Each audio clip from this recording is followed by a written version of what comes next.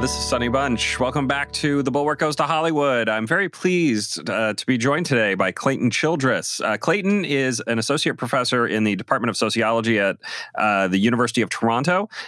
He studies taste, decision, and meaning making in the creation, production, and reception of culture. And this is going to be a slightly different show than usual. We're not doing this isn't really a business of Hollywood piece, though I think taste creation does get into very important aspects of the business of Hollywood. But I wanted to have Clayton on because I read a paper that he co-authored, and it's very, very interesting. It's called Genres, Objects, and the Contemporary Expression of Higher Status Tastes. And specifically what the paper is looking at, I'm just going to read a couple lines here from the intro, and then I'll let Clayton here just get into it and explain it a little more. But here are a couple lines from the intro.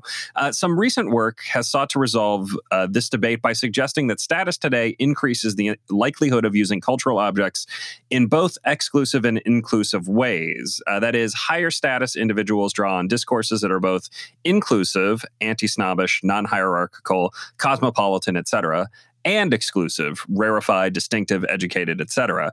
Thus, higher status tastes today appear to be a paradoxical mix of inclusivity and exclusivity. And this jumped out to me as somebody who spends a lot of time on film Twitter. All right, I spent a lot of time on film Twitter, listening to people and talking to people. And what you see is almost exactly this. You see people who will never say that a genre should be excluded. Every genre is good. There are good horror movies. There are good drama movies. There are good comic book movies.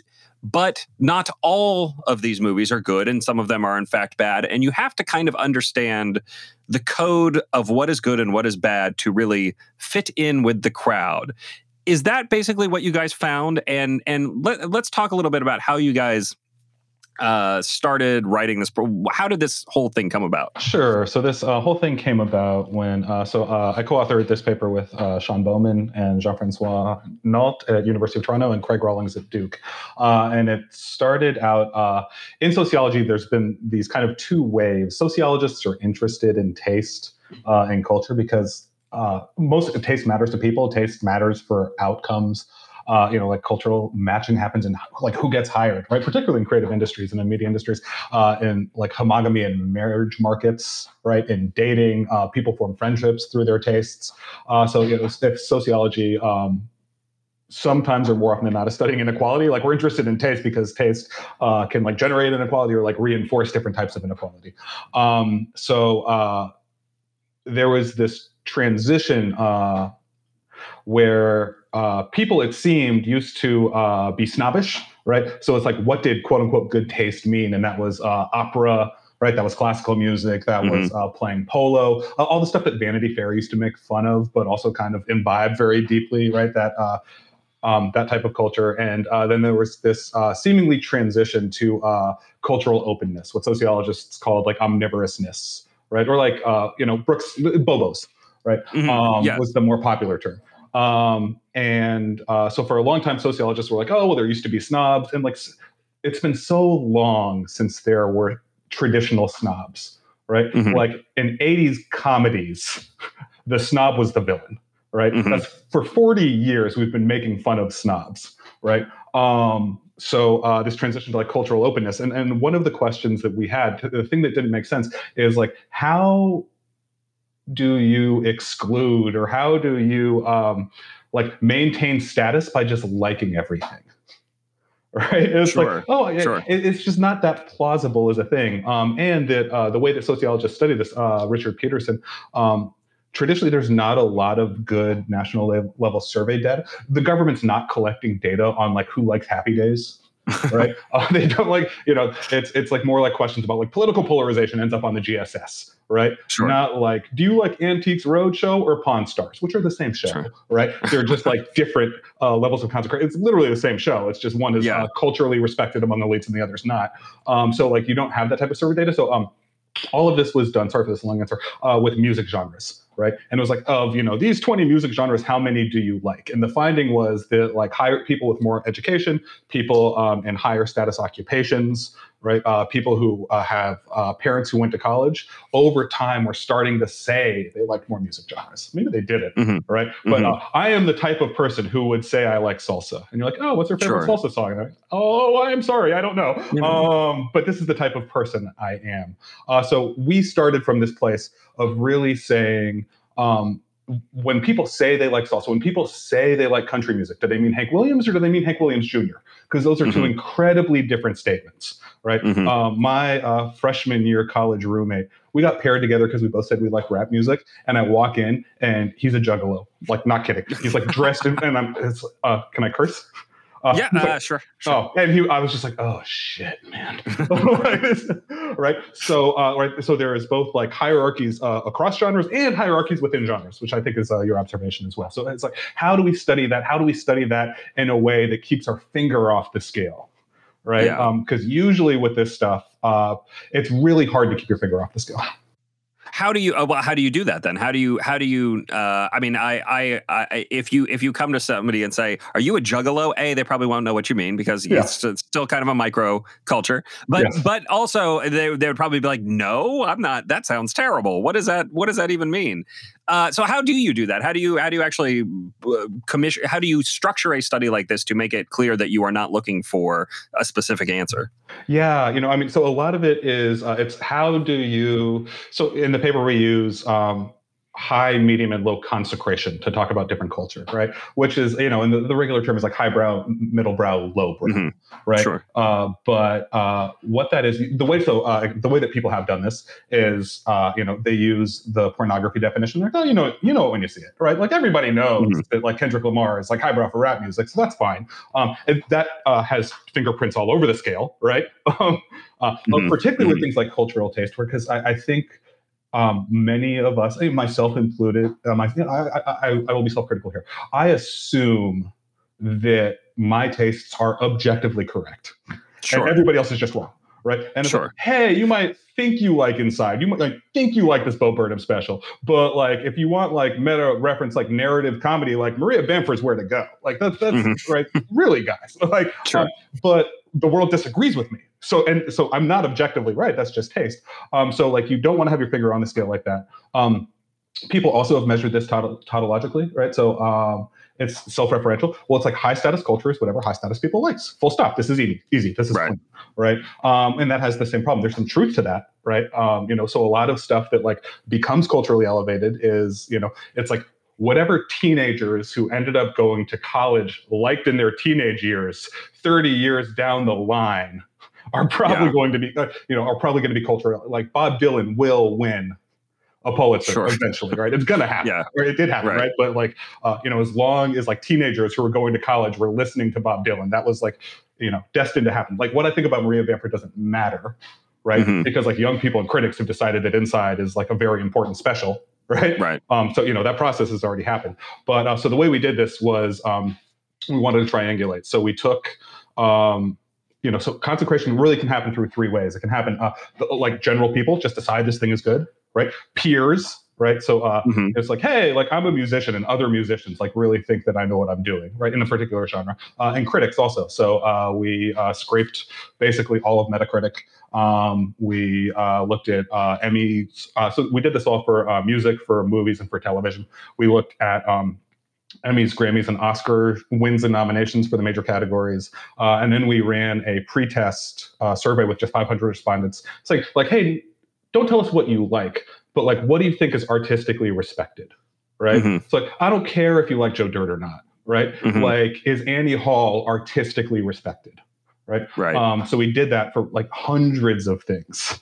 Just hundreds of items. And then we selected items across like 5 music genres, 5 movie genres, 5 television genres that had really clear cut points that like triangulated across those things. Like it's like the 500 people, the critics, and the peers agree that this thing has like been consecrated as being worthy or of being like of deeper import or meaning. Sure. Well, let me ask, why is the tautology wrong? I mean, if you're in a situation where you're looking at what higher status people, defined as people who make a certain amount of money, who are working in certain industries and certain positions. If that is what they like, and what people like is what is kind of used to create these bonds to help get jobs and that sort of thing, why is the tautology wrong? It's not wrong. But it's like squishing history, because we're not doing a longitudinal study. We just run one survey, right? Mm-hmm. So it's like squishing this like long dynamic historical process into a snapshot, right? Okay. So that's kind of the challenge there, and it's also, the problem with it is it's kind of unconvincing to say. And now, if we need to make the argument, it's like, look, the way that high status people taste have changed.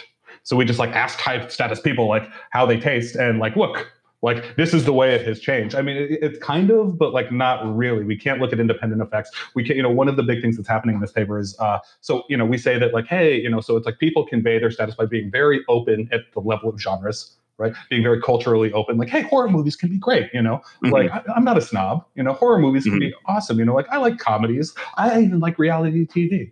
It just has to be the right reality TV, right? Sure. And by reality TV, I mean this reality TV, not this reality TV, right? So it's I think it's just kind of from like an empirical sociological perspective, it's like pre-testing all of this stuff and asking two different groups of people, right? Asking group A, like, hey, what's respected? And then asking group B, hey, what do you like? We know what's respected already, right? But it's just really trying to keep our fingers off the scale on that. Yeah.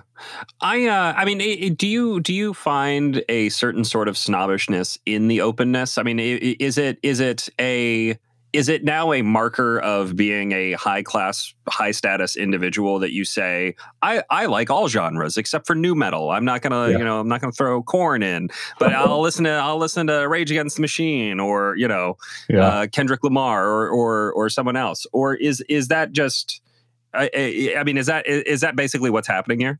Yeah, I think so. So there's two things going on. So it's, so in Peterson's work, it's the juxtaposition of an omnivore, somebody who's culturally open, is not a snob, it's a univore, right? Mm-hmm. It's somebody that's like, I only like anime, and you're like, well, do you want no anime, right? Or and you're just like, oh my god. So it's like being a univore, right? Like it's not so much. It doesn't convey like cosmopolitanism or like democracy or like cultural openness, right? In that same way, so that's part of what's going on. And the other part here that's kind of going on is that once you do that, you then have to have like some standards, right? So it's conveying that you're not a rube also, right? So it's like like imagine a univore who says like, I only like classical music, and by classical music, it doesn't matter if it's Mozart, Beethoven, John Tesh, like I just like it all. Right. Yeah. Right. So Liberace. Right. So it's like totally undiscerning. Right. And this is like kind of like faux sophisticated. Right. Okay. So it is. And, and part of the question here is like, do people of like lower cultural capital or lower status, are they trying to like emulate the tastes? Or are they trying to like sneak in? Right. Is this like exclusionary in that way? Or do people, and then that's like the Veblen track, right? Is like people like the higher status people are like changing their tastes all the time because they need to stay one step ahead, right? And like this weird thing of like, well, you do this with genres and this with objects, it becomes more like a Rubik's cube, right? You need to turn it this way, and then over on this other side you turn it this way, so it's harder to emulate, right? It's more subtle. And the other, and the other way to the other approach to this is kind of a more Bourdieusian approach, where it's called the misrecognition approach, right? Where people say like, oh, like, no, those people are snobs. I like 2.5 Men. They're so annoying. They need to shut up. Right. Okay. All right. Well, so which do you think it is then? What do you think is actually happening here? Looking at the data that you've kind of compiled here, which approach are we more comfortable with saying is what's happening? Okay, so I I cannot answer that question with this data. Like, okay. I cannot. There's stuff I can answer, but not that one. I can say that like in the pre-testing, just looking at like education levels and like childhood arts exposure, because we can also tease these out. right? So we know that like openness about genres is like what's really driving that more so is like quite frankly having like parents who went to college and like parents who exposed people to the arts as kids, right? So that like makes you open about genres, and then years of education ratchets up distinction, right, about like particular shows and musicians and stuff, and that's like ratcheting up this other side of it, of this configuration, right? So it's like kind of these two things. So it's these two things together, right? So it's like, oh, not only like did I go to college, but my parents went to college too, and that gets me to play on both sides of this, right? So like we could talk about that. Like we also know that like for people who are like very, very open about genres have a lot of weak ties, a lot of acquaintances across the occupational status spectrum, right? People who are snobby about objects, like snobby about particular, movies or particular musicians or particular shows, they tend to have more strong ties with high status people, right? People with very like high occupation jobs, people who have both, right? And like this is useful, right? So it's like, oh, like, when I need to like get my kid the unpaid publishing internship, I have that friend, right? And like when I need to like, I have a cool plumber who like doesn't think I'm a total asshole who will like come to my house on the weekend. Sure. Right. It's sure. Those kind of. Yeah, that's interesting. I mean, you mentioned Bobos, the bourgeois bohemians, and I'm glad you did, because I don't know if you have had a chance to read David Brooks's new piece in the Atlantic about that is kind of about the Bobo thing and kind of the current moment. I love his generational anthropology. Everyone should read the piece. I'm not going to summarize the whole thing right now, but there's a very interesting part in it when he's talking about essentially how to navigate social systems that don't have clearly delineated markers. So, what does it mean to casually dress for work? When you are a higher class, higher status person, casually dressing for work means a different thing than when you are unfamiliar with the milieu, when you don't know, if showing up in a t-shirt is okay, or showing up in, a Oxford without a tie, or if we're talking about, linens. It is very difficult to navigate that. And that is true in the arts as well. I mean, it is a function of, it is not enough to say, I like everything. It is saying, I like everything, but also specifically these things within everything. First off, do you think Brooks more or less gets this right? And how does this kind of impact how actual workplace relationships and environments work? I mean, it is exclusive in a weirdly inclusive way, which feels paradoxical, but here we are. Sure. So I think that in terms of Brooks, I think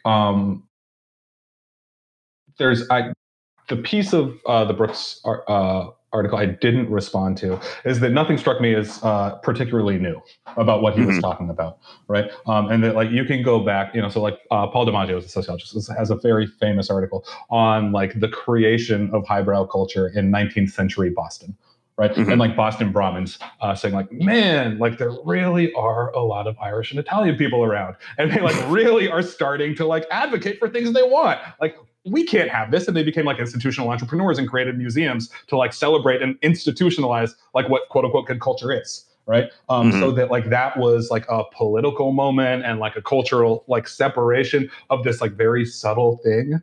Right. So I don't think that's a new phenomenon. Right. I also like we don't have just because Brooks is writing right now, everything is like has to go through the meat grinder of political polarization, right? Sure, to get out the other side. It's just the way it is. Like I don't. Our data would suggest that this has a lot more to do with these like workhorse variables in sociology, childhood arts exposure, right, education level, than it does like political valences, right? So I'm not sure about that in terms of like workplaces. Absolutely. So so this is Lauren Rivera's work on cultural matching, and she studies like elite investment firms and law firms, right? And it really is a sorting process of like who fits in, right? These are jobs where people are going to be in, you're working long hours, you're working face to face, right? It's like, who's going to fit in here? Who's going to stay here? Right. So in these different firms, like they have different cultural archetypes, right? So it's like, oh, like we're not just the law firm, we're the jock law firm, right? Okay. We're like, hey, we're not just a video company, we're Blizzard. Right. Okay. So like if you think it's super funny to be horrible to people, like we are hiring, right? Yeah. Like this is Sure. who we are. This is our essence, right?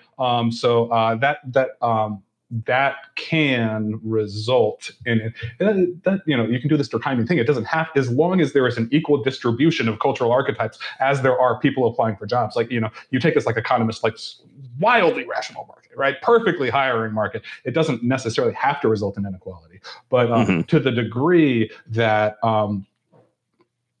that's not the case, right? And there's like selection effects into industries, like not fitting that archetype. Makes it hard to get into an industry, so you would find that in a workplace, right? So, I have a paper on really cultural matching with objects using acquisition editors. It's data with acquisition editors and literary agents, right?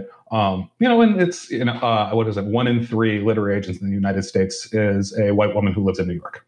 Mm-hmm. Right. That sounds about right. Yeah, Sure. And by no surprise, there's a lot of literary fiction about main characters who live in Brooklyn. Wouldn't you? Who would have guessed, right? Like people just have an affinity for that thing. That doesn't involve animus. It's just it's like, oh, I get this, right? This is like they capture it so well. Like that's my coffee shop. I get it. I love it, right? So that thing can I mean, the literary world in particular is slightly weird because it's so small. I mean, like the number of things that you have to sell to be a success in the literary world is very small compared to, say, movies or music or anything else, which is another kind of interesting little artifact. Absolutely. Of that. The investments are small, right? There's 300,000 books published by major publishers in the United States a year. This is not, so you don't have the thing that you had in the movie industry, right? That like has kind of given up its will to live beyond making would-be blockbusters, right? You can publish, like Random House can publish a book, for $10,000, like, right, and they can make 20 and be happy. Right.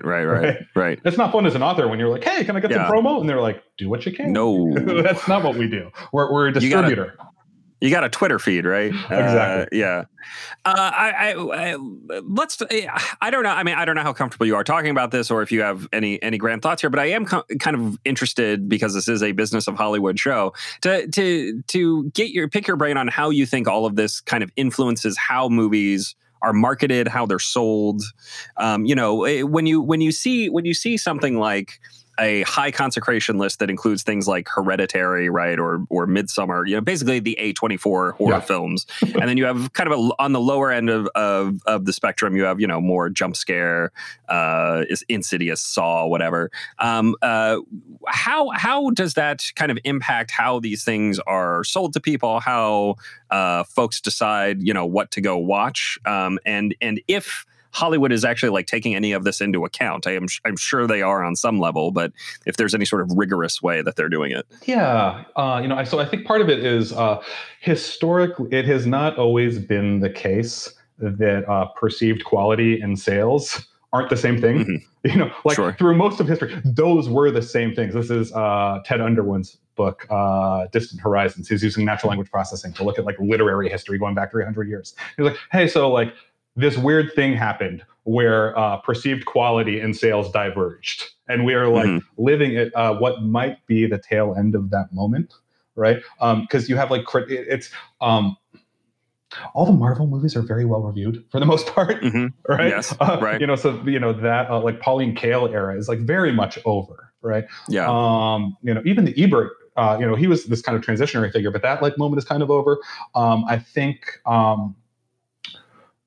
this is Gabriel Rossman's work, but to the degree that publics stop caring about awards, I think it will be harder to make things that people in the industry like, or like that people in the industry think are good, right? So it's the old like Hollywood thing of like, one for them, one for me, right? So I'll make the Marvel movie and then I'll do my passion project, right? So it's like it'll be harder to get passion projects made if, to the degree that audiences aren't reactive, aren't watching the Oscars, don't care. It's like. And it's like, oh, okay, so it's like Moonlight and Parasite. People are into those, but like those movies they wouldn't make money without winning awards, right? Yeah. Like the awards really drive the day.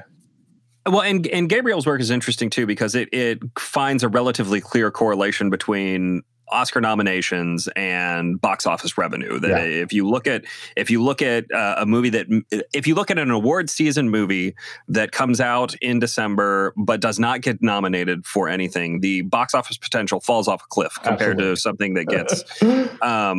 Which is interesting, but I do think, I think you're right though. Like if we are in a situation, and I think the ratings data kind of confirms this, that folks don't care that much about awards anymore. Certainly outside of New York and LA.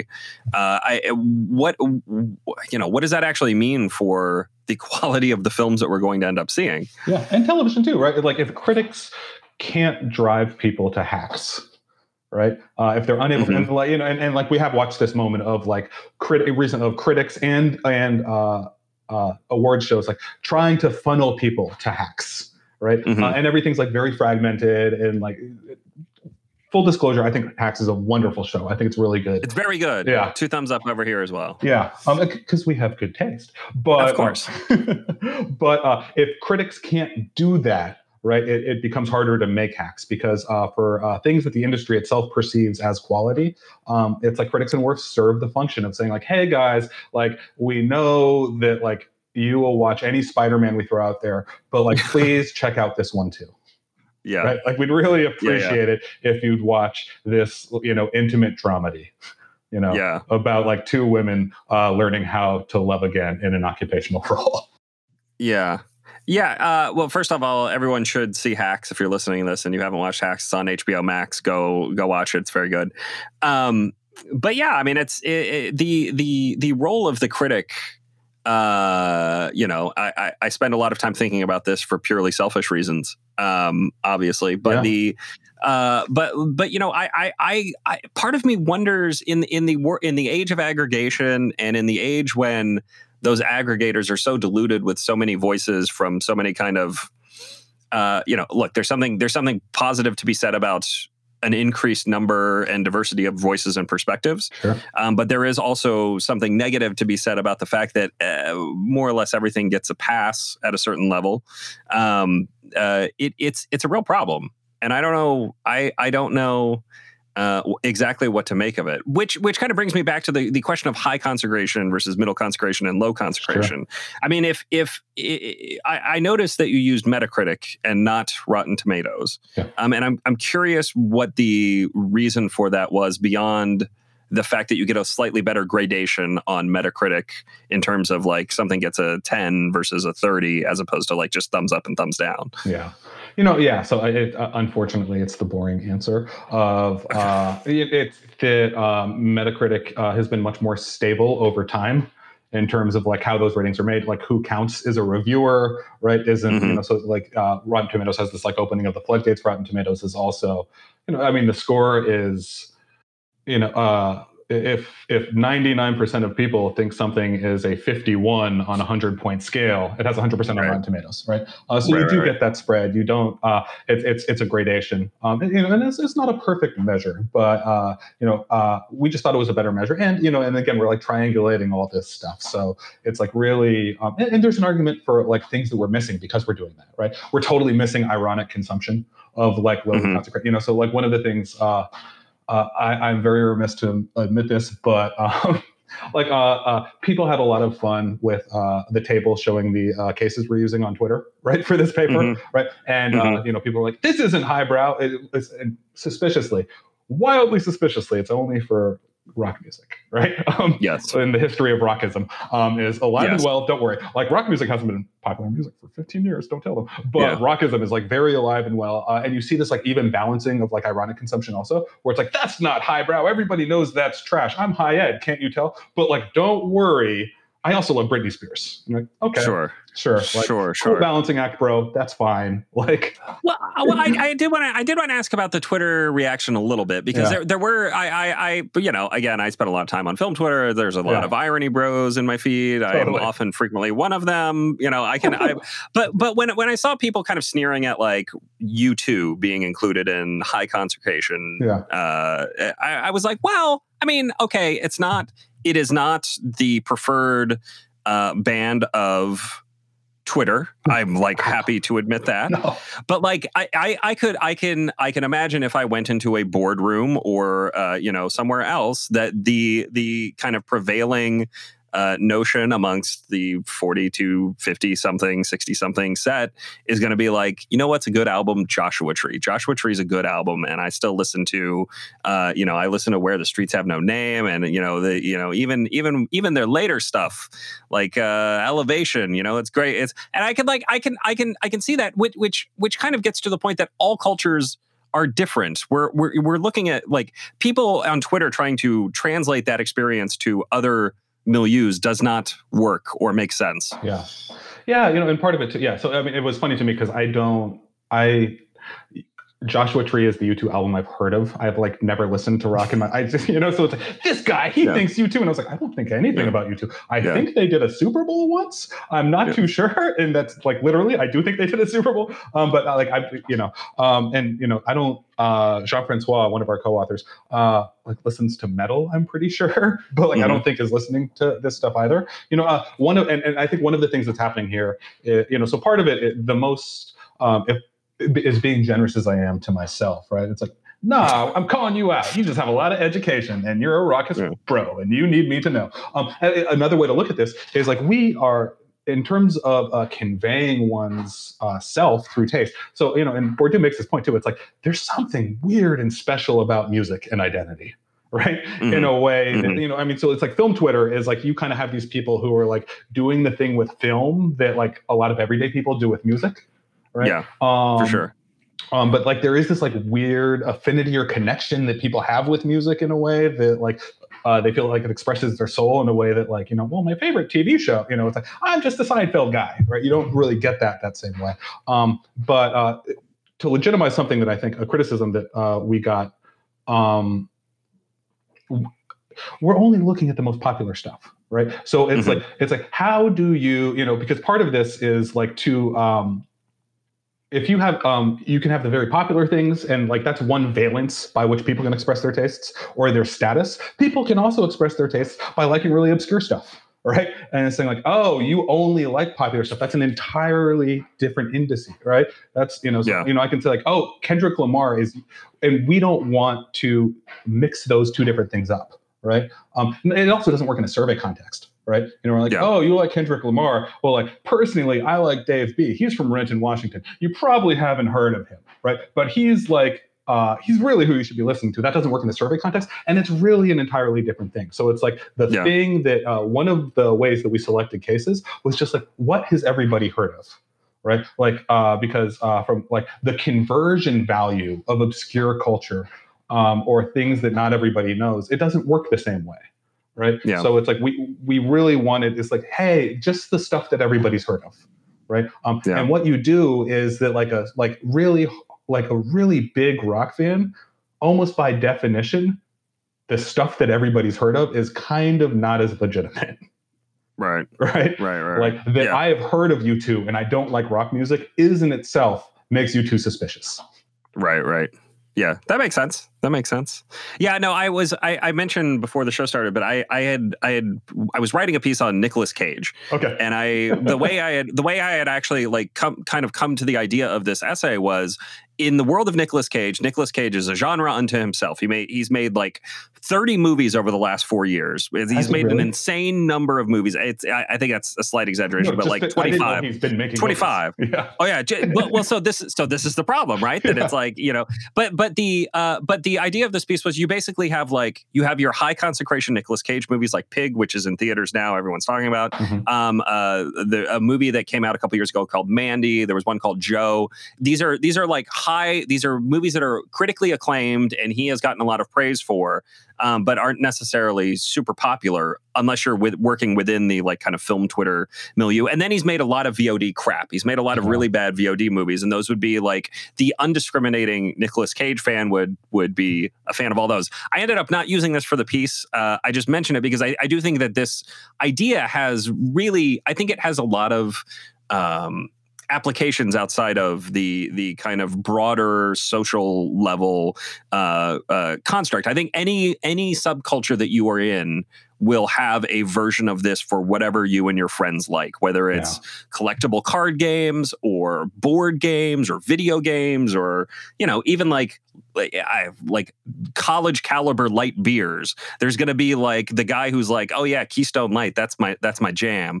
And, somebody else is going to be like, you terrible person. I just think I think it's very interesting. I'm rambling now. I don't like to do that. That was everything I wanted to ask. What should I always like to end these shows by asking what I should have asked, what you think people should know about this study or about taste formation in general that will help them understand what you guys are getting at in this study. Sure. I will use my time to respond to what you just said, if you don't mind. Okay. So you've done a great job. So I do think one of the things you're kind of getting at is, the way that we've always talked about this is it's we think of, a genre is, this is the level of categories. They're kind of vague. They're kind of open, objects. We're talking about individual artists, individual movies, individual shows, right? So it's, and people are more discerning about the object level, but that's not, you can go farther down.